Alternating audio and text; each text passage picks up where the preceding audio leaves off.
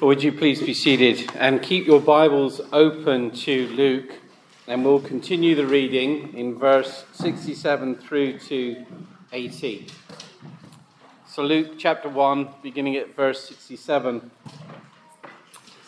And his father Zechariah was filled with the Holy Spirit and prophesied, saying, "Blessed be the Lord God of Israel, for he has visited and redeemed his people, and has raised up a horn of salvation for us in the house of his servant David, as he spoke by the mouth of his holy prophets of old, that we should be saved from our enemies and from the hand of all who hate us, to show the mercy promised to our fathers and to remember his holy covenant, the oath that he swore to our father Abraham, to grant us that we, being delivered from the hand of our enemies, might serve him without fear, in holiness and righteousness before him all our days. And you, child, will be called the prophet of the Most High, for you will go before the Lord to prepare his ways, to give knowledge of salvation to his people in the forgiveness of their sins, because of the tender mercy of our God, whereby the sunrise shall visit us from on high, to give light to those who sit in darkness and in the shadow of death, to guide our feet into the way of peace. And the child grew and became strong in spirit, and he was in the wilderness until the day of his public appearance to Israel." The word of the Lord. Thanks be to God.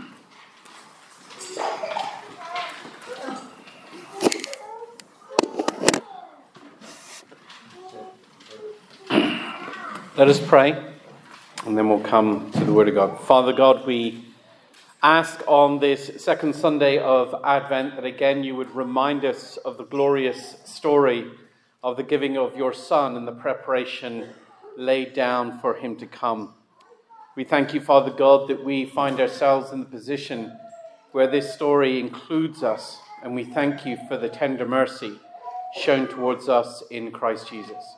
We pray this morning that you would enlighten our mind, that we would fully grasp in our heart the wonders that you have done for us in Jesus. In Jesus' name we pray.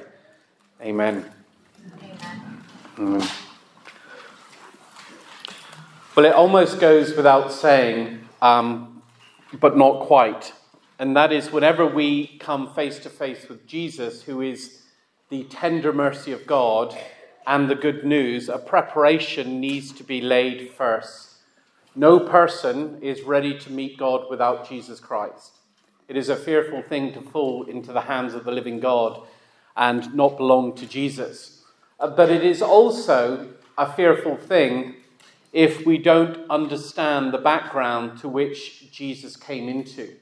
In Galatians, we read that Jesus came at the right time. And therefore, if there is a right time for Jesus to come, then what preceded him lays the foundation for us to understand who Jesus is. And now the ministry of John, in exactly the same way, is laying a preparation so that the people of God can understand the coming of the Messiah. Now, often when we think of preparation, we think of something that we need to know in order to accomplish something else. Now, of course, when you prepare someone to hear the good news about Jesus, and you do the work of John the Baptist every time you talk to an unbelieving member of your family, or to an unbelieving member in your town or neighborhood, or wherever it may be. And the way you prepare them is by demonstrating to them the bad news of the world that they live in order to receive the good news in Christ Jesus. In other words, Jesus makes sense in that he comes into a fallen world. The good news of Christ Jesus only makes sense if the news currently is bad. Jesus only makes sense as Saviour if we need saving. Now, the interesting thing here in John's message to the people of God is that it is to the people of God. Pay close attention to the fact that John is the promised prophet or the promised messenger that will speak to the people of God to prepare God's own people for their own Messiah. Now that is a little different than how we prepare people today for Jesus Christ in laying out the fall, the creation, the fall, and then the redemption in Christ Jesus. So all people need preparing. But the reason for not overlooking this preparation of John is because of where the promise was first made and who it was made to. Now the people in Zechariah's day have been living in oppression. They are under the Roman occupation. But almost all of Israel's cultural history, that is the history of the nation, is one where they have been living alongside or amongst their enemies. They have always been a people in constant need of rescue, of redemption, of salvation. Now, of course, Jesus comes at a time where the people again are living under Roman occupation. And so the idea of living under oppression and living under the rule of someone else is something which every one of God's people would have understood, because it is what their life is made up of every single day. Not at one point do they really truly appreciate what God is doing. In fact, when Christ comes, the question is, will they receive him? Now, I want you to think about this with your own children. Because in much the same way, your children are growing up in a Christian home, and we thank God for that, but they too need the same kind of preparation that John gives to the people of Israel. That they too need to understand the reason for the Messiah coming. They need to understand why he is the tender mercy of God. They need to understand why he is the one who provides forgiveness of sins and why we need it. And so in short, we need a messenger. We need someone to set us up so that we can actually receive and hear Jesus Christ properly understood. Sin corrupts, and therefore it corrupts our mind. It makes us forgetful. It can even cause us to believe that we're not sinful.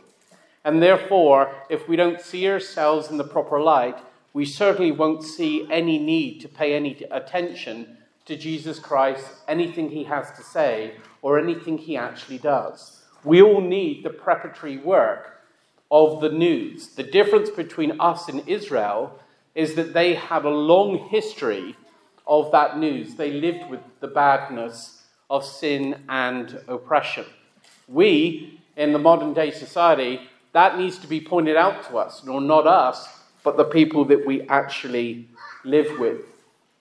Life is relationship with God.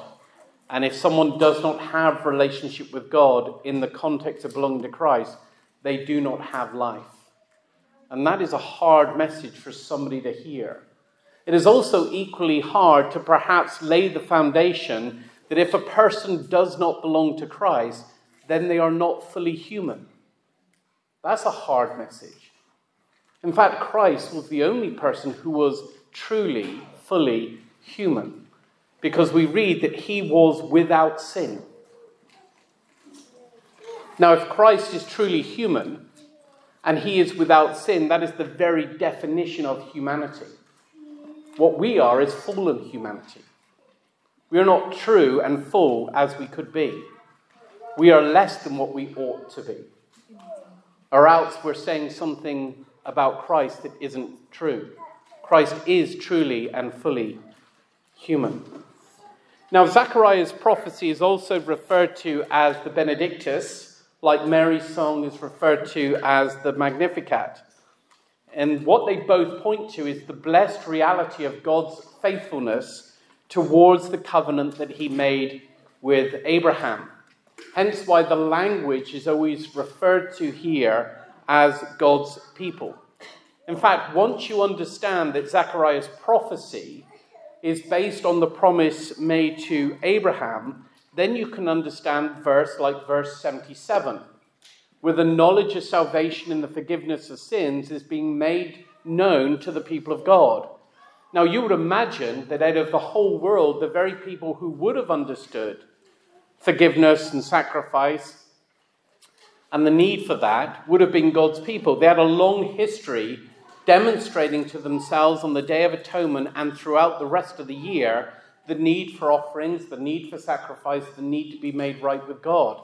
And yet here God is preparing them for Jesus by giving them a messenger to give them the news of the knowledge of salvation in the forgiveness of sins. Why do God's people need preparing in the very thing that they have lived with for so long?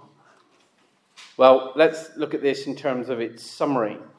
In verse 67, you'll notice that Zechariah is filled with the Holy Spirit and he prophesied, which means that he is simply speaking God's words to God's people in this context. He is speaking God's word to the people of God. And he begins verse 68 by saying that the events promised, he can speak of them as though they have already happened. If you just look at the language here, he says, "Blessed be the Lord God of Israel, for he has visited and redeemed his people." Well, some critic might say, well, not yet he hasn't. But Zechariah is pointing out that when you read God in light of his promises, they are as good as accomplished. And so what we read is not only has God promised this, but this is now the day where that promise will be fulfilled. And so the assurance of receiving the promise is just as strong as the assurance of receiving the outcome of that promise, the accomplishment of that promise. And that is good news for us as we still live with a number of promises that are yet to be fulfilled. The new heavens and the new earth, the return of Christ, the bodily resurrection. These are good things that we have been promised. And we can speak of them as though they already are because of the certainty of God's promise. And so don't overlook the fact that when we hear God's words, they are as good as if they have already happened. And this is exactly the type of language that Zechariah is using. And remember, he is filled with the Holy Spirit when he is using these words to speak to the people that he is speaking to. Now, of course, the Son who prepares the way is his son John, who is later known as John the Baptist, and he is the one who will prepare the way of Jesus. And John makes it very clear that he is not the salvation that God promised. He is the sign to the salvation, but he is not the salvation itself. That's Jesus. John is the promised messenger promised back in Malachi 3. And so the strength and power that is needed is not to be found in John to accomplish salvation. It is to be found in Jesus Christ, the one who John is about to speak about. Jesus is the one who will rescue people. John is the one who will point God's people to Jesus so that they would repent and put their trust in him. John is the one who will speak in light of the covenant, and Jesus is the one who will actually fulfill the covenant, verse 72. And so the covenant made with Abraham in the past is being fulfilled in their day. And so don't overlook this idea of just how strong the covenant promise is, because it's based around sons. And it's also based around descendants. And the moment we forget that, it is then we can't really make sense of why John the Baptist is making the knowledge of salvation and the forgiveness of sins known to the people of God. The only time you would not understand why that's the case or why that actually has to happen is if you have actually forgotten that the covenant addresses the idea of sonship, that it addresses the idea of descendants. And we'll come back to that in a moment.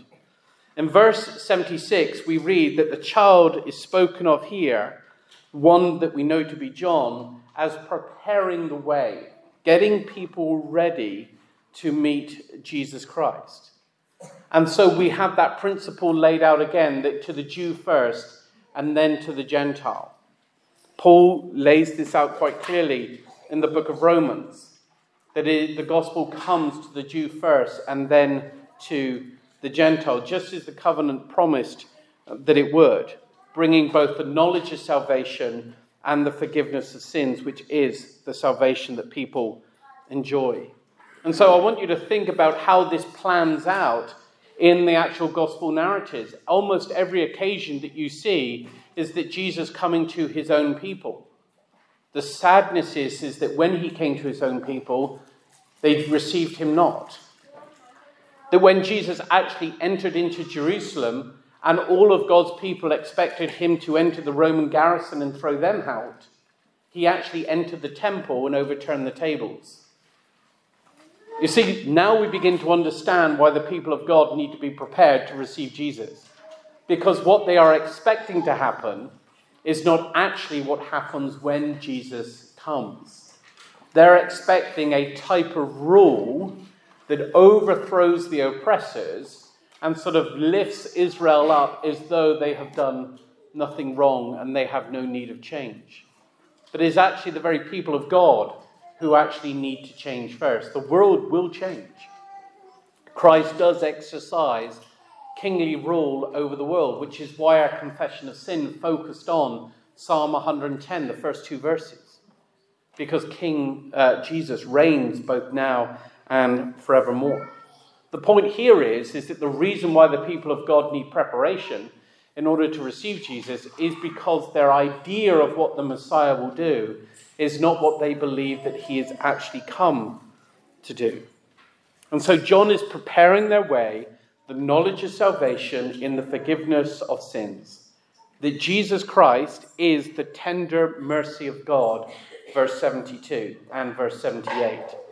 That he is the one who gives light to those who sit in darkness. That he is the one who causes them to enter out of the shadow of death, making its way over them, and able to allow them to walk in peace. And so I've broken this down into two sort of ideas that are quite clear to see as you read through this passage, and that is John is the sign and Jesus is the salvation. So the sign, John is the signpost. He points to Jesus. And John, like all other signs, does not draw attention to himself, but draws attention to that which he is pointing to. John points to Jesus, and the focus is on Jesus, but not entirely.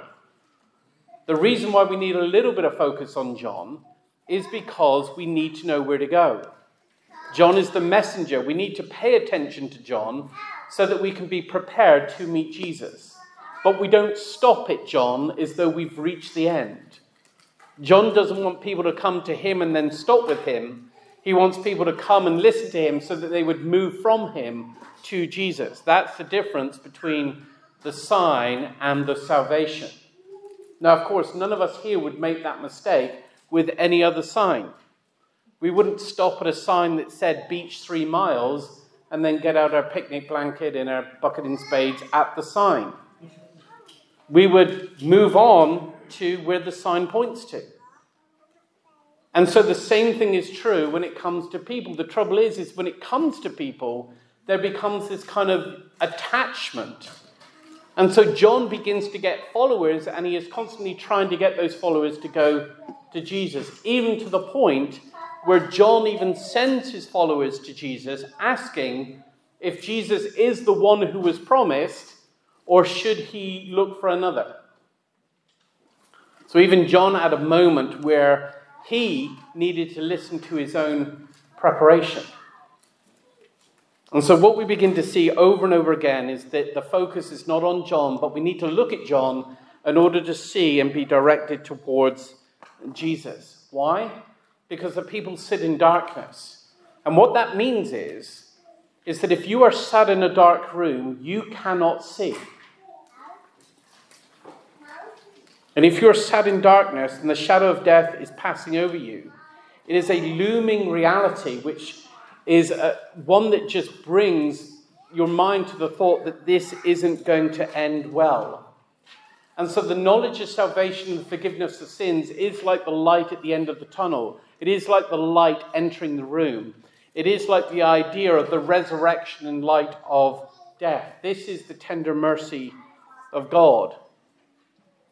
And so to give you an example of what this actually looks like in the world, I want you to imagine all your unbelieving and even yourself, friends and neighbors and enemies, whoever they may be, in the summer sat on a chair out in the garden. And as they sit there throughout the whole day in a beautiful sunny day, the shadow of the surrounding objects passes over them. And the longer they sit there, the more and more their body enters into the shadow. Well, that's an image of life and death. That every single one you know, even yourself, the shadow of death is passing over you to the point where it will one day eclipse you. And now, of course, there is a difference between passing through the shadow and passing through the reality. In other words, perhaps you have been walking down the pavement, the sidewalk, and a large truck is driven by, and the shadow of the truck passes through you. You don't feel the force or weight of the truck hitting you because it's only a shadow. And it's quite different from the reality of the truck actually hitting you. Well, in the same way, people spend their whole life passing through, or the shadow of death is passing over them, and they don't feel a thing until the day it hits them for real. And so what we have is the reality that in Christ Jesus, we pass through death like it would be if it was just a shadow. The reality of death doesn't hit us. We pass through it, for we have both life now and forevermore in Christ Jesus. This is the glorious message. This is what we need to be prepared to hear. And so people in this world who do not know Christ are literally sitting in the garden with these shadows passing over them, thinking that the end will never come. Only it does. And the reality is much worse than the shadow that they currently feel. It's called getting old. We don't feel it anymore. Because the reason we don't feel it anymore is because what causes the shadows over us is the light of the gospel. It's the Psalm 23 that he who walked through the valley of the shadow of death, the only reason why you can have a shadow in the valley of the shadow of death is if you have light. It is the light that causes the shadow. And it is the shadow which is the reminder. And so this is the glorious mercy, the tender mercy of God, which allows us to be not afraid of the shadow of death passing over us anymore. Because we will pass through death like we pass through any other shadow. It will not keep us down or hold us back. This is the preparatory message that John has to the people of God. To the people of God. Think of creation. Light comes out of darkness. Light comes out of darkness. Light comes out of the covenant that God made with Abraham. The covenant people of God pass through dark times only to enter into the light of Jesus Christ in the forgiveness of sins. That's the sign. That's the many signs. And now we come to the salvation. So what we should never forget is that there are many signs in the world which God allows us to experience to wake us up to the reality that we need Jesus Christ. And this is what John is doing with the very people of God. He is moving their consciences, reminding them of the covenant that God has made with them, showing them that the tender mercy of God is actually going to be a person, and that person is Jesus Christ. And so the salvation that Jesus brings must be understood in light of the preparation that John makes. Because this is why we can understand that the salvation is covenantal, in that it was a promise made to Abraham and before that to Adam and Eve in the garden in Genesis 3:15. But the covenant made with Abraham highlights a couple of things that you should be wonderfully encouraged by. And that is, the promise includes descendants. Let me just spell this out for you. When the covenant was made with Abraham, Abraham did not withhold his son, but at the point where it looked like it was that Abraham's son was going to come to an end in his life being brought forth to God, God said stop, and God provided another way. But the covenant is then made in the fact that God will not withhold his son. But the joy of that covenant is that it is made to Abraham and his descendants. And we should never forget that. Because the moment you understand that it is made to his descendants, now you can understand why John is a messenger to the people of God. Why? Because they're God's descendants. They are descendants of the covenant promise. See, the only way it makes sense for John to be a messenger to the people of God is if there are such a people. And those people are the covenant members of the promise that was made to Abraham. And so I never want you to overlook this beautiful truth. You also see the same in sacrifice. Have you ever read the Old Testament and wondered why there's never a sacrifice made for people who are not belonging to Israel? I mean, all the sacrifices ever made, all the offerings ever made are only ever for the people of God and their relationship with God. In other words, sacrifice, salvation, is part of God's promise that he's already laid out over and over and over again. And we see this as a beautiful image of just showing us that God is setting us up. He's setting his people up to receive salvation in Christ Jesus. And it first comes to his own people. It's a historical image that basically lays it out quite clear to us that the sacrifice of Christ should be first and foremost understood and received by his own people. They're the one who have had so much foreshadowing and so much preparation. But what I don't want to overlook is the fact that included in the covenant promise are descendants. The descendants of the promise made to Abraham. To you and the people that come after you. We read in Acts that the gospel is for you and for your children. Now, I grew up in a church where I was told over and over again, and this was almost like an evangelistic endeavor, that God has no grandchildren.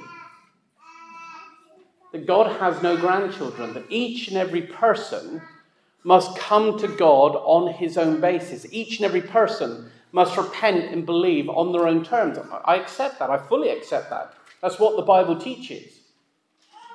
But sometimes it sounds like when you say God has no grandchildren, it sounds like God has no descendants. And that's not true. There are descendants of the promise. Read it for yourselves back in Genesis 17.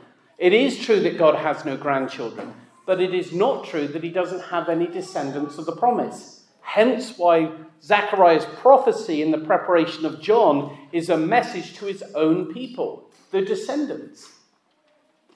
God is keeping his promise to a specific group of people. And so often, this is lost with so many people, believing that what God does today isn't related to what God has done in the past.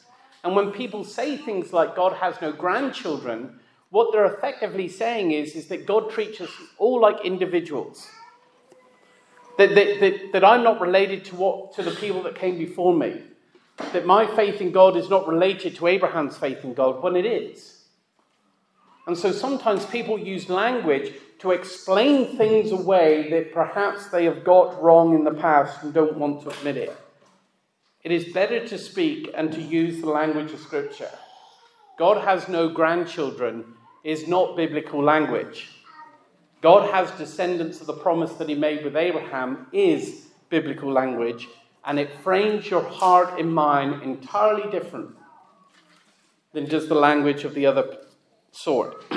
It is a misreading of Scripture. It is true that each person has to repent and believe. John led people in the baptism of repentance unto the forgiveness in Christ Jesus. That's true. Each person has to repent and believe. But it is not true to say that what is happening today is not related to the promise that God made in the past, when it is. Well, let me close with this. The salvation that Jesus brings is a salvation according to Zechariah's prophecy, one that will fill us with holiness and righteousness so that we can be a people who serve God without fear. A people whose hearts will be filled with holiness and who practice righteous deeds before him. We are no longer a people who live in the shadow of death, but we live in the context of holiness and righteousness. So we have not received a knowledge that causes us to fall back into fear, but actually receive both Christ and the Spirit of God that allows us to serve God faithfully without fear. We are descendants of the promise. We are descendants of the promise that God made to Abraham. God may not have grandchildren, but he most certainly does have descendants according to the promise. And in that, you should rejoice. Amen. Amen.